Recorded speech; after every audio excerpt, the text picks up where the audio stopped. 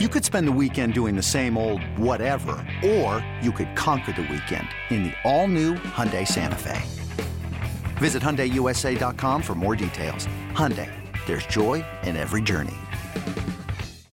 When you need mealtime inspiration, it's worth shopping Kroger, where you'll find over 30,000 mouth-watering choices that excite your inner foodie. And no matter what tasty choice you make, you'll enjoy our everyday low prices, plus extra ways to save, like digital coupons worth over $600 each week. You can also save up to $1 off per gallon at the pump with fuel points. More savings and more inspiring flavors make shopping Kroger worth it every time. Kroger, fresh for everyone. Fuel restrictions apply.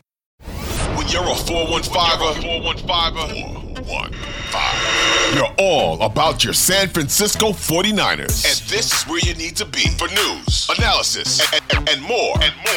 Welcome to the 415ers, hosted by Evan Gidding and Mark Grandy. What is going on, everyone? Welcome into another edition of the 415ers podcast on the Odyssey Sports Podcast Network. It's Evan Giddings. It's Mark Grandy. Mark, don't piss me off this episode, okay? I swear, all right? I'm in a good mood. I promise. Just keep me that way, okay? How are you doing? No promises. I feel like I'm walking on eggshells. I don't know. I might say something that hits you wrong, and it could be a long episode. But no, all jokes aside, I'm doing well, Evan. How are you? I'm pretty good, yeah. Feel free to not stick a spear between my ribs at any point, verbally or physically, of course, across this episode. No, I'm doing pretty well. It's a nice midweek off season. It's our first episode of the week. We've pretty much figured out at this point we're going to try and be getting you episodes on Tuesday and Thursday. And next week, March 15th, or pardon me, in a couple weeks, March 15th is when free agency officially starts for the NFL. So we're going to be having a lot of free agency previews coverage coming your way in the coming episodes starting on Thursday, so be on the lookout for that. Of course, anything pretty much goes in the offseason with the NFL as far as news, 49ers are related, as well as league-wide related that could affect San Francisco, so be on the lookout for that as well. But where we want to start is with the internal free agents for the San Francisco 49ers, Mark. And look, there's a long list of guys that will be available. Their services will be available for hire officially on March 15th. But really, the two main guys to me that stand out of impact and that the 49ers in all likelihood will miss and probably could impact next season would be both Jimmy Ward as well as Mike McGlinchey. I don't know if you see it differently to me, but those would be the two guys that are the, I guess, names that most 49ers fans would probably be familiar with that won't be back next year. Yeah, potentially won't be back. I think there is a chance that the Niners bring maybe one or both of them back. But if they do that, then some of the other names further down the list might be a little bit of an issue. So I think you're 100% right. Those are kind of the swing players. I do think there are ways for the 49ers to work around potentially not getting either of those two guys back, Jimmy Ward or Mike McGlinchey. I do think the Niners can make up for, say, for example, not getting Jimmy Ward back. And Jimmy Ward has spent his entire career with the 49ers, the longest tenured 49er on the roster this past season, played most of his career as a safety, but this year was asked to play nickel corner and did a pretty good job playing nickel corner, Evan. And, there's a lot of talk. I know he's talked about it, whether or not in a contract year that hurt his future earning potential, or maybe it helped. He's showing some position versatility. Maybe that convinces some other team that he's worth a little bit more, not necessarily because he's a better nickel corner than a safety, but because he allows a defense to be multiple and to give, opponents multiple looks. So maybe that does end up helping him. I'm not so sure. But I do think, Evan, the Niners can survive moving on from Jimmy Ward. Not saying they want to, not saying they will, but let's just say someone else offers Jimmy Ward a larger contract than the 49ers are willing to give. Where would the Niners pivot to? I think it's a relatively easy pivot. One of their other free agents is Emmanuel Moseley, who, as you remember, went down with that torn ACL towards the beginning of the season, that road win against the Carolina Panthers. Up to that point, he had a pretty good season. The Niners have tended to try to get bargains on the free agent market by going after players that are coming off of relatively serious injuries. And I feel like this is another area where that will happen with Emmanuel Moseley. I think the likelihood has increased since he already was a Niner and they know who he is and they've been around his entire rehab process. But when you consider what Deommodore Lenoir did as well for the 49ers this year, I think the Niners would be comfortable moving Deommodore Lenoir to a nickel corner spot, thereby replacing Jimmy Ward's spot, and have Emmanuel Moseley as their starting corner opposite of Mooney Ward. So I do think that Jimmy Ward, while the Niners would love to have him back, I do think he's a little bit expendable. That does rely on them getting Emmanuel Moseley or someone like Emmanuel Moseley back, Evan. But I do think there's a relatively easy way for the 49ers to adjust to potentially losing Jimmy Ward. And I can't quite say the same thing for Mike McGlinchey because there's probably not many options out there that are better than Mike McGlinchey. And I know Niner fans might be grimacing as I say that because he has kind of a hot and cold relationship with 49er fans. But I do think it might be harder to find a better replacement at right tackle than it might be to find one at corner, nickel corner, or even safety. Yeah, no, there's definitely a lot to unpack there. Of course, some other names. The biggest one is going to be Jimmy Garoppolo. He's probably also gone.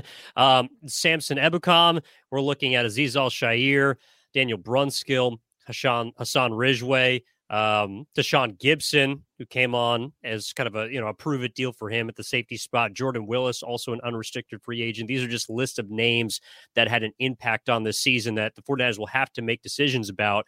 Jake Brendel as well on the offensive line. Maybe people will be happy to see this player go, but even a player like Tyler Kroft is going to be a free agent as well. I think you bring up the most interesting point, which is, okay, which one will they miss the most out of all of these guys? Some they will be able to bring back, but I am 100% with you that Mike McGlinchey, and a lot of people may not realize it until next season, but his presence will be missed on the offensive line. I think that Mike McGlinchey has become synonymous with certain plays that stand out, whether it be because of social media or highlights that are remembered in a negative fashion by fans. And so that he kind of gets associated with those plays. But Mike McGlinchey was a great run blocker this past year. And I know that pass blocking had been a bit of an issue for him in the past, but he was not as bad as I expected heading into this season. And he was a big reason that offensive line, which was one of our major concerns heading into last year, Mark, was middle of the pack to in the upper middle of the pack as far as often keeping their quarterbacks relatively safe.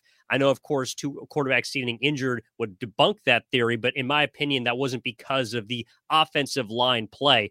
Mike McGlinchey is going to command a lot of money because there's simply not a lot of offensive linemen out there that are available. The other big tackle name is Orlando Brown with Kansas City. So for me, if I'm looking at the offensive line for the Niners, which obviously needs help and needs to be addressed if they want to compete at a higher level than they did last year, to me, even though McGlinchey is not, in my opinion, going to be back next year, that's going to be something that they'll miss. And the safety position, I think Jimmy Ward and his leadership will be missed next year in the locker room. Of course, being the guy that has been around for the longest period of time, being willing to do something like switching positions mid-season, like you mentioned, despite being injured, despite putting his body on the line. But a guy like Mike McGlinchey, his absence, I think, will be applauded when he's officially signed by whatever team.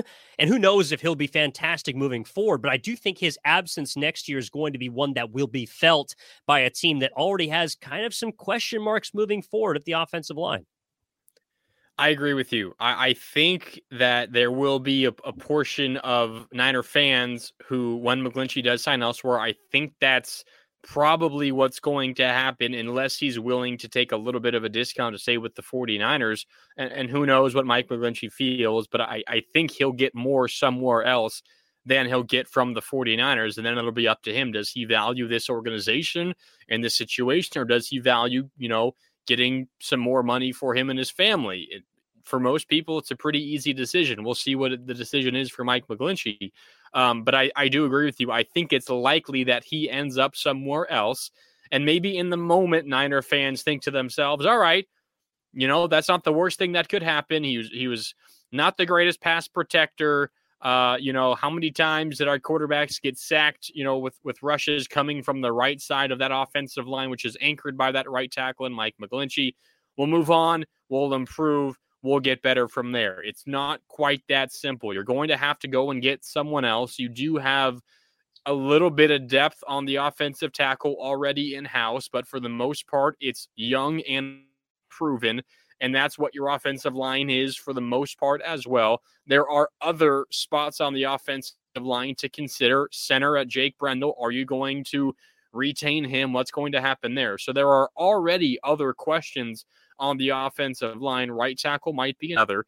And maybe there will be some who kind of change their tune about Mike McGlinchey once you get into the 2023 season. I'm not saying that McGlinchey is an all-pro or deserves to be considered one of the greatest, right tackles in the game.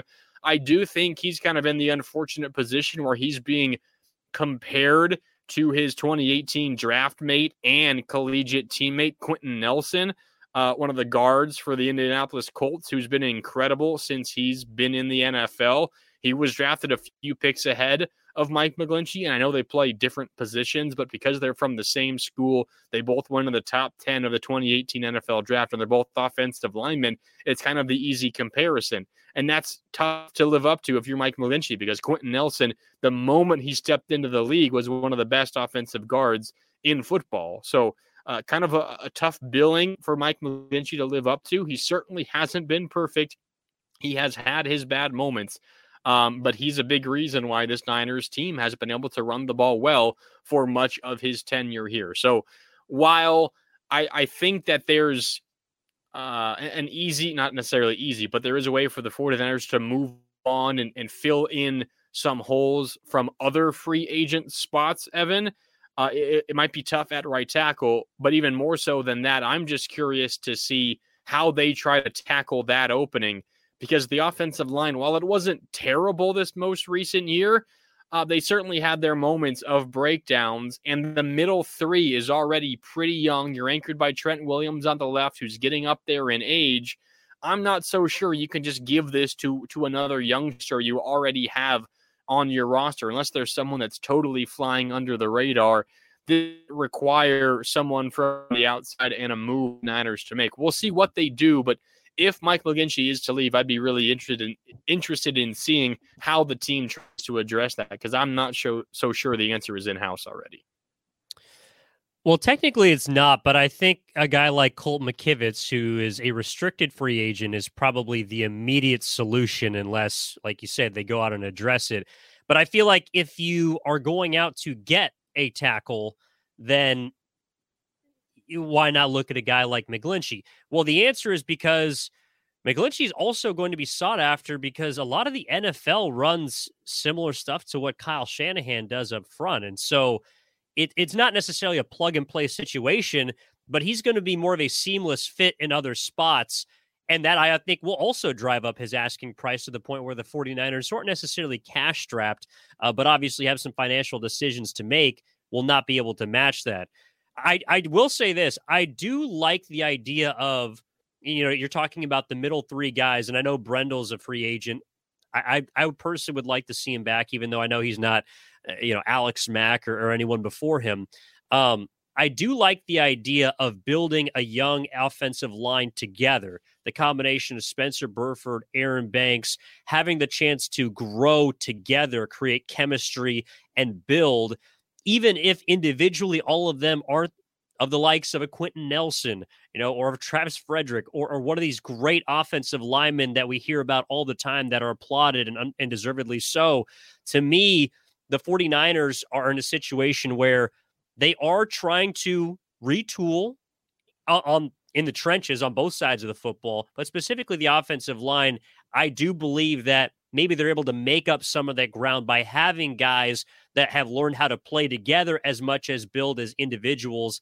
And I think that'll help them moving forward, because we saw the jump that a guy even like Aaron Banks made from his rookie season to his sophomore season. Spencer Burford was in a lot of ways kind of a surprise. And I believe that they can continue to make progress to the point where they are maybe even outplaying their rookie contracts next season. Well, yeah, and then the other name to consider, who might replace a potential, Mike McGlinchey departure? Daniel Brunskill is a name that the Niners have kind of thrown along multiple different positions on the offensive line. He's also an unrestricted free agent. He would certainly be cheaper, much cheaper than Mike McGlinchey.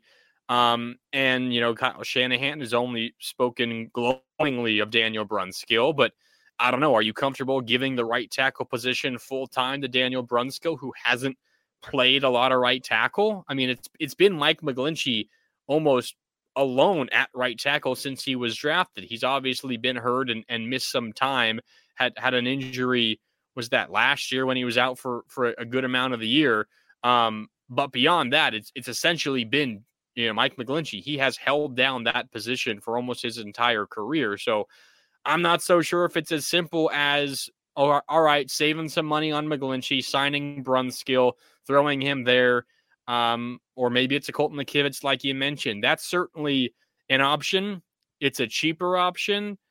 But where have the 49ers perhaps, not quite, put their resources fully in recently? I think it's been the offensive line. Trent Williams obviously is great. And when they acquired him from then at the time, the Redskins, it was a fantastic move to replace Joe Staley after his retirement after that Super Bowl loss to the Chiefs. That was the first really big move the Niners had made on the offensive line in quite a while. I'm not saying it needs to be a move on that level of getting the best right tackle in football to pair with the best left tackle in football, but I'm not so sure right tackle is a spot you just try to plug in with anyone that's kind of been a reserve lineman for you over the last few years. I think it might take a little bit more. That's how important that position is. I mean, yeah, they're all honestly, as we saw with 3 quarterbacks going down this year, every position is very important up front. I do want to say that I believe that the 49ers have invested draft capital in their offensive line. But like you mentioned, outside of Trent Williams, there hasn't been a lot of perhaps monetary investment. And I also don't think that's probably going to change this offseason. So certainly something to keep an eye on. This is the 415ers podcast brought to you by the Odyssey Sports Podcast Network with 95.7 The Game. Mark Grandy, Evan Giddings. As always, follow us on social at Mark Grandy, Mark with a C, Grandy with an I. I'm on social at Giddings10, at 415ers across all social media platforms. Okay, Mark, there's a story last week that kind of caught my eye, and it sounds like it caught yours too, but Matt Barrows of The Athletic sort of going behind the scenes with, the scouting combine coming up and all these fresh faces getting set to join the NFL ranks and get drafted and evaluated and analyzed, probably more so than necessary. But one thing that he brought up was the fact that there is kind of this recently new cognitive test that has been implemented for quarterbacks, and it is, at least started in 2015, the S2 Cognition test. And the reason why it's such a big story is because last year there were 2 quarterbacks that ranked in the 90th plus percentile range. And of course, one of them was Brock Purdy. And so basically this test is described sort of as a 40-yard dash for your mind. I know a lot of people will drift towards the Wonderlic, and in the article, it explains more exactly how it works. But the idea is that you're able to make these quick, impromptu, decisive actions in the blink of an eye. And Brock Purdy, well, from what we saw, scored very well in those categories. And I don't think it's a surprise that once he was thrust into the positions that he was, Barrows referenced specifically the Miami game, being able to handle the amount of all-out blitzes that the Dolphins brought his way with relative ease. Brock Purdy has, translated that cognition test to the NFL. And a lot of guys that have scored well on that test, as Barrows explains, have gone on to have success. They've also tested sort of older quarterbacks that didn't have to take the test when they were drafted. Guys like Drew Brees, Aaron Rodgers. Drew Brees scored very high in the test as well. But Mark, what did you kind of make of this story? And I thought it was fascinating and something that I'm going to be looking to moving forward as far as, evaluating quarterbacks and how they project.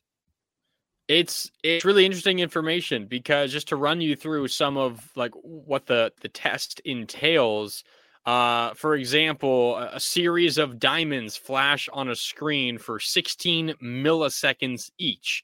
16 milliseconds, and every diamond is missing a point, either, the top point, bottom point, left or right point.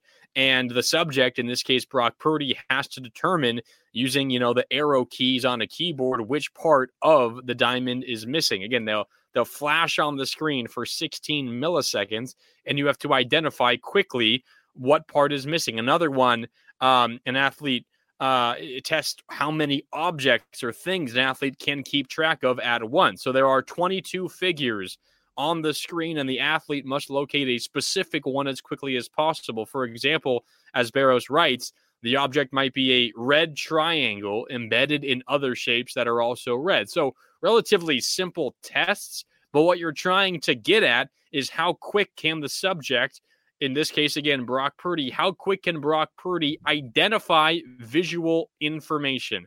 How quickly can he react to physical stimuli, and how quick is his brain at reading and reacting to that?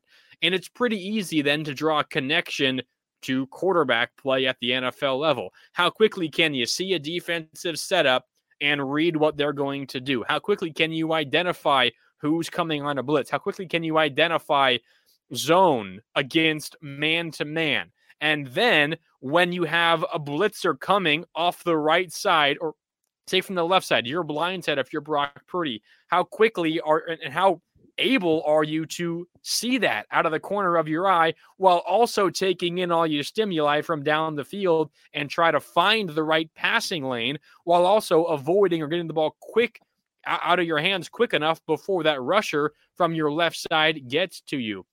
And that's why this test, the S2 cognition test, is kind of taking off in NFL circles, because it's really easily translatable to quarterback play. And you mentioned, Drew Brees, who tested really well. When he came out, this S2 cognition test wasn't around. He did take it in the middle of his career, but placed really high.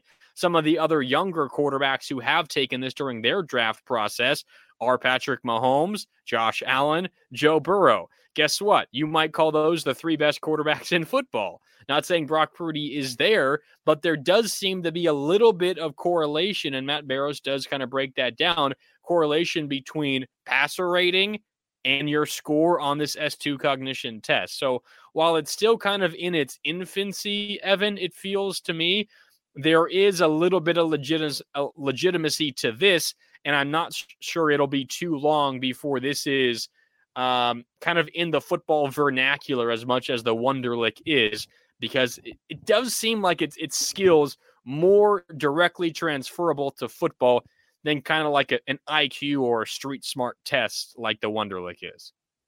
Yeah, for example, a guy like Joe Burrow scored in the 97th percentile. It's pretty good.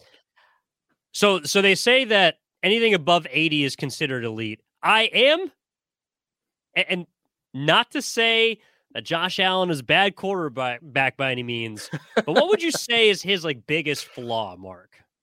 A decision making or throwing too many interceptions. Yeah. I was going to lean on decision making as well. So I understand where this test is perhaps indicative in the future of guys who can make decisions very quickly. But, of course, it still does come down to the ultimate decision of whether you pull the trigger on those certain spots. And that is where I think Brock Purdy, to me, that is also, I think, his biggest strength. I don't look at him as a physical specimen by any means, and I still have some concerns as to whether that will allow him to improve much as he continues in hopefully his long NFL career. But I do also think that this test at least gives us some insight into, all right, who has the ability to make those decisions quickly. It's kind of like a hitter being able to, some guys just can't hit a 95-mile-an-hour fastball. They just simply do not have the cognitive ability to make a decision quick enough within 0.2 seconds from the time the ball is released to where you have to make the choice of whether you swing, whether you are able to pull up, where the strike or ball is going to be.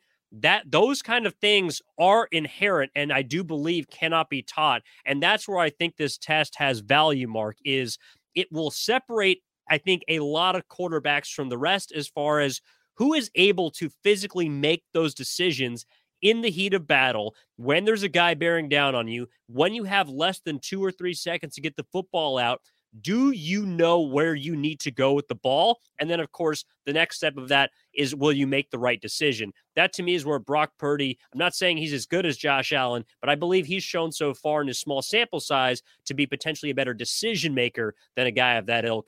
And that's, to me, where Allen is separated from the likes of, you said, like Mahomes or Burrows. Well, yeah, and I think to your point about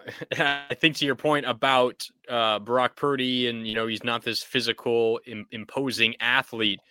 If he wants to be a good quarterback in the NFL, and for sure, if he wants to be mentioned along with a Mahomes and a Burrow and an Allen, he's going to have to be elite in these things that we're talking about, because he's not the athlete that those other three guys are, really specifically Josh Allen with his running ability. But even Burrow and Mahomes, probably less so Burrow, especially after the ACL tear, but still, those guys are bigger, stronger guys, not necessarily quicker. Brock Purdy has shown some quickness, but those other guys, more so Allen and even Mahomes, probably to a lesser extent Burrow, they are able to get stuff done with more ways than just through the air with their arm. So if Brock Purdy is going to be a good quarterback in this league, he needs to be great at these cognition-based things. He needs to be able to transfer what he showed on this S2 cognition test to the football field, and he would need to do it better than some of these other guys, because they have other tools that they can lean on that Brock Purdy just simply doesn't have access to, because he's shorter. He's not as strong. He doesn't have as strong of an arm. He needs to be great in the decision-making department, while maybe some of these other elite quarterbacks just need to be good at it, while Purdy needs to be great at it. So I think, to your point, that's where this comes in for Brock Purdy. While maybe Josh Allen has struggled a little bit with decision-making, I know this past year was bad in terms of interceptions for him, and it's a big reason why the Bills were kind of hot and cold at times this year. That's where Purdy can maybe make up some ground on some of these others. And again, I'm not saying that he's in that category, but if he wants to have a long career in the NFL, Evan, he has to make his money there, because some of these other elite quarterbacks are doing it in other ways that Purdy simply can't compete with. The other thing that I think is actually a little bit dangerous about this test is that when it comes to a discussion of brain power, whether you're talking about cognitive ability, decision-making, anything that involves the mind, I do think people are quick to label. And as we've learned, Mark, there's no exact science to finding a quarterback. Like, just because Brock Purdy is the 98th percentile in this S2 test doesn't mean he's automatically better than, say, Trey Lance. Like, that doesn't make Trey Lance a stupid quarterback. That doesn't make Brock Purdy necessarily a smart quarterback. We saw Brock Purdy make some dumb decisions this year. Like, it is going to happen. Now, the amount of those decisions is really where I think the issue is for a lot of talent evaluators, and hopefully where this test can shed some light. So, and also, of course, there's a bit of a racial component. A lot of minority quarterbacks have been labeled as not being able to make the right decision or not be, smart, passing the football. I do think there might be, I mean, I don't know. We'll find out in probably 10 years as we acquire more sample size and figure out what this test actually turns into as far as the results on the field in the NFL. But that is where there's maybe one lane where I could see it being a little, I guess, flawed, or not flawed, but people could take this and run with it in the wrong direction, if you know what I'm saying. Oh, I'm 100% with you. And Matt Barrows did a little bit of digging on how did Trey Lance do in this S2 cognition test. And, for legal reasons, the implementer of the test can't just come out and say what everyone's score was. Some of the others that we know about, like Joe Burrow, for example, he explicitly gave approval and permission for his score to be public. And why wouldn't he? He was like in the 95th percentile. But the answer that Matt Barrows got about Trey Lance's score on this S2 cognition test was he scored well, quote, scored well. So whatever that means, it doesn't mean all that much. But I'm with you. There is a tendency to I don't know. You're right. Label certain players, whether it's on the basis of race, whether it's on the basis of their score on some test, if it was a Wonderlic or if it's the S2 cognition test. So before this it's never going to become the end all be all. No one is just going to say, all right, well, he was in the 90th percentile. We're drafting him first overall. Oh my God, this guy has all the physical tools, but he was only in the 70th percentile. We're not going to draft him in the first round because we're so scared that he can't process information enough. It's never going to get to that point.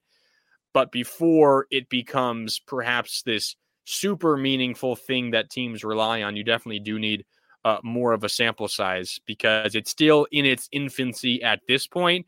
There do seem to be some trends that show that there is at least some correlation, but just because there is correlation doesn't mean it's a straight line and it's always right 100% of the time, which it certainly will prove not to be. So this is an interesting thing to keep an eye on because, again, it's new and we're learning more about it every year as every player takes this test. And it's not just for quarterbacks either.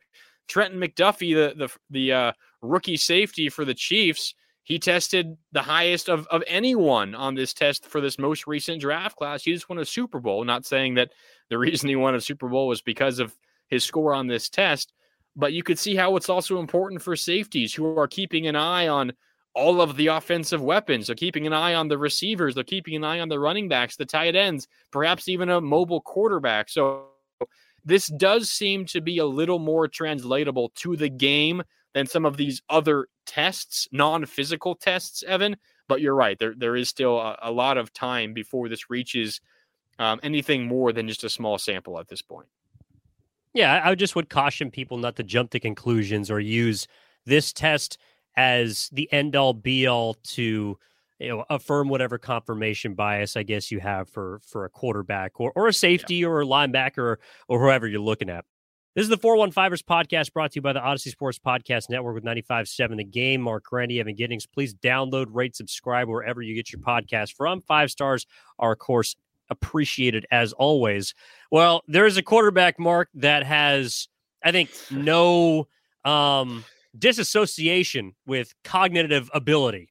And that has been Tom Brady because he has literally been the poster boy for physical underachiever and yet on the football field, absolute overachiever. And I mean, he's the guy that everyone is hoping that Brock Purdy can be. Like, he's just the classic guy who is, late round pick. Everyone overlooked him and he went on to become the greatest football player that we've ever seen. However, Mike Florio last week kind of alluded to the fact that Tom Brady sometimes doesn't always mean what he says, or, of course, as most people do, tend to change their mind, such as when he did last year. Now, I don't want to rehash everything that we said about this, Mark, but Mike Florio, along with some others, have not only alluded to the fact that Tom Brady might not be done with football, but that if he wasn't done with football, that the location for him to be in would be San Francisco.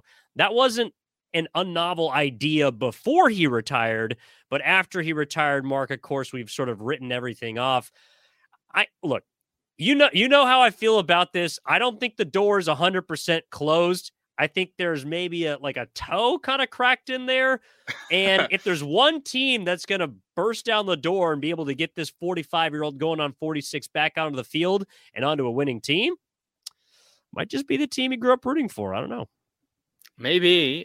If he does come back, I would have the Niners, high on, the list of teams that he would come back for. I just don't think it's likely at all that he does come back. I know that, your hot take throughout the offseason, early offseason up to this point has been, hey, Tom Brady, you never know. And if it does happen, you can victory lap the hell out of it. But I'm not sure, just because there's a little scuttlebutt from Mike Florio, who kind of seems to dabble in these sorts of rumors pretty often. I don't think it matters all that much. This doesn't really change my opinion at all. I'm curious, though, Evan. I think we both agreed that the answer for the 49ers quarterback position this offseason was either just based on the way that the free agent market was set up and what the Niners can do monetarily. it seemed like it was Tom Brady for a 1-year deal or stick with what you got. And maybe you sign a veteran guy to be your third stringer or whatever. I think we both agree that those were the two paths, Tom Brady or stick with what you have. You're not getting an Aaron Rodgers. You're not getting Derek Carr. Niner fans, I'm sorry, you're not getting Lamar Jackson. Like that's not happening. It seemed like there were two avenues, and a 1-year deal for Tom Brady seemed to make a decent amount of sense with two young quarterbacks there coming off of injuries. Learn for 1 year behind the greatest quarterback of all time. You can make that make sense. At what point in the offseason, though, Evan, do you need an answer from Tom Brady? If this is something that Kyle Shanahan is still thinking about, if he's still wondering, could we get Tom Brady for 1 year? Like, Tom, I'm calling you up. I'm shooting you a text every day. Like, at what point do the 49ers need a final definitive answer? Again, I'm still assuming the answer is a resounding no. But at what point do they just have to move on and go with what they got? They let Jimmy Garoppolo wait until August to make that decision. But regardless, Lance was their starter that season. Yes. I believe that if Tom Brady eventually wants to come play for your team, right now, one, I don't think it would take that long. But two, I think you kind of give him as long as he wants. Let me ask you this, Mark. If it would be on the table, because this is the real question, like if he does come out of retirement, if it is a possibility, do you do it? Like that's the question. I say if it happened in the next or do you roll 3 months with Trey Lance and an injured Brock Purdy? In the next 3 months, Tom Brady calls up Kyle Shanahan and said, hey, let's ride. I want to be a 49er. Then, yeah. But if it happens in late July when the team is in training camp, I don't know. At that point, Trey Lance has gone through OTAs, has taken every single first-team rep. He started training camp. Who knows where Brock Purdy is at that point? Maybe they see something they love out of Trey Lance. I'm not so sure. I do think the timing here matters just a little bit. This conversation is probably meaningless anyway, because I don't think it's going to happen. But I do think that the timing matters here. And I know maybe Tom Brady doesn't need a ton of time to get ready for, his 30th season in the NFL, 22nd season or whatever it is. 50th, but I do think Tom is also the kind of guy who would want to go into a season with an off season, getting to know his receivers and getting to know his team. So I get, this conversation probably it will prove to be moot, either because he won't come back, or if he decides to come back, it will be sooner as opposed to later. Because you get the sense he would want to be training with Deebo Samuel and Brandon Ayuk and head out to Tennessee and work with George Kittle or whatever it is. That would probably be my guess. But if for whatever reason it is pushed back and there's still a decision looming, I think there comes a time, probably in late July, maybe early August, where Kyle Shanahan just says, all right, Tom, I can't wait anymore. We're going with Trey Lance and Brock Purdy. I'm sorry. Yes, I think that's reasonable, but I also think that, and look, the Tom Brady we saw this past year was not the Tom Brady even from the year prior. Like, he has taken a steep decline as far as his play, so you'd have to weigh that as well. I just think that unless you feel confident that Trey Lance is going to take the next step and it's going to be a big step, you got to keep everything on the table, including a 46-year-old as your starting quarterback, because even though we feel like the 49ers have been very successful by all standards, 3 out of the last 4 years, NFC title game, there is going to be a pressure to win next season. If they do not win next year, it doesn't matter who the quarterback is. Could be Brock Purdy, could be Trey Lance, could be you, Mark. If they don't win next year, there's going to be hell to pay. And I think Kyle Shanahan knows that. Even though he's set, he feels confident. It's not like he's going to get fired or anything. But where there is smoke, there is fire as far as this report is concerned, I believe. And if Tom Brady really decides that he wants to do this, then I think he's kind of got his pick of the litter. Again, it's a small, narrow window that we're trying to thread here. or needle we're trying to thread here. But all I'm saying is don't keep it off the table. Like, okay, we have the question at the bottom. I know we don't have a ton of time here, but the question at the bottom is this, the best conspiracy theory of the offseason? I would say yes. I don't know what else would be up there. I was going to ask you, let's assume the 49ers swing and miss on Tom Brady for whatever reason. He doesn't come out of retirement, or he does, and he goes somewhere else, whatever the case is. The other NFL or the other quarterback news of the week, Carson Wentz, released by the Commanders. He's coming to San Francisco. What do you think, Evan? Niners need Carson Wentz as their third string quarterback? I don't know if the 49ers need Carson Wentz as their starting quarterback, but I don't know if Trey Lance wouldn't mind another North Dakota State Bison being in the quarterback room along with him. Now, there was a Easton stick while they're at it. I was going to say there was a gap between the two, but hey, Carson Wentz walked so that Trey Lance could run. If we're really talking about FCS quarterbacks, Carson Wentz was one of the first, if not the first. Well, he was definitely the highest selected FCS quarterback that I can remember. And Trey Lance, as a result, is kind of giving him the benefit of the doubt, considering he only had one real collegiate year. Meanwhile, Carson Wentz, I believe, was 2 years as the starter at NDSU, 2 national championships, neither here nor there. But Trey Lance, I don't know if he'd be so opposed. Get that Bison back in there, Mark. Yeah, no, I am so far out on that. Everywhere Carson Wentz has gone, he's proven not only he's a bad quarterback, but bad situations, bad locker room environments have followed him. I'm not necessarily blaming it on him, but it's kind of been 3 teams in a row. Yes, you are. Okay, I am. I'm blaming it on Carson Wentz. The end of his Eagles tenure, the disaster in Indianapolis in this most recent year with Washington, with the Commanders. Now, I mean, that Commanders team was probably going to be a dumpster fire regardless.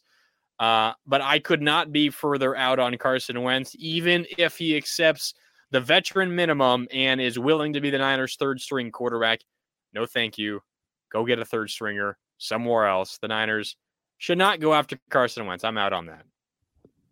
Yeah, from all the reports, there's been a lot more off-the-field issues with Carson Wentz than even on the field, and that's pretty hard to deal with considering he's a turnover-prone quarterback that will give the ball to the other team more often than not. No, I don't want Carson Wentz, jamming his political, religious, other views down the throats of his teammates in an already progressive area. I don't think he would be welcome in San Francisco personally. And he's got the label of not just a loser, but almost a little parasitic kind of quality to him at this point. So I think that, yeah, he would love to be in San Francisco, would allow him to rewrite his image, and he probably wouldn't do too much and would be allowed to then flock and, fly to wherever other location he's going to then blow up. But no, I'm all the way the hell out on Carson Wentz being in San Francisco. And honestly, I don't think he should be a starting quarterback anywhere in the NFL next year, at least not for a team that wants to win. Absolutely not. Yeah, if your goal is to tank, go out and get Carson Wentz and let him start 10 games because he will win no more than 2 of those 10. The other thing, I think if the Niners are going out and getting a veteran quarterback, Evan, to be their third stringer, don't get a guy with a gigantic injury history. If you happen to get to a third string quarterback, your option beyond the third string quarterback is Josh Johnson level. So you want to make sure that your third string quarterback, if you get to him, can stay healthy for the rest of that season. Carson Wentz has not shown an ability to do that. So if you're going to get a veteran, make sure it's a veteran who, of course, probably not very good because that's who the market is for third string quarterbacks, but at least someone who has stayed relatively healthy in his career, and that is not Carson Wentz. Put this in the cap, Mark. The 49ers will draft a quarterback this year, and we can dig into who potentially in the next episode on Thursday. But that's going to wrap up this edition of the 415ers. Appreciate you, as always, tuning in. Appreciate you, Mark. We will come to you on Thursday for your NFL free agent preview episode, also potentially looking at some of the combine guys. There's a lot. Even in the offseason, the NFL never sleeps, probably more so, honestly, than any sport, even with all the melodrama that surrounds the NBA and some of the crazy contracts that are handed out in the MLB. The NFL does not sleep, and neither do the 415ers, Mark. So I'm looking forward to the next episode. Yeah, Combine this coming weekend. Get ready. We're about to see some players you've never heard of jump up draft boards because they did a shuttle cone really quickly. Get ready for it, Evan. I'm locked in. You want to run the 40 with me, Mark? You'll probably beat me, but I'm down. Yeah, well, I pulled both hammies probably in the process, but that's okay. We may or may not put together something, maybe our own mini 415ers combine. TBD. I'd love to take the S2 cognition test to see how slow my brain actually is. Yes. But we will talk to you next time. Appreciate y'all tuning in. You've been listening to the 415ers podcast on the Odyssey Sports Podcast Network.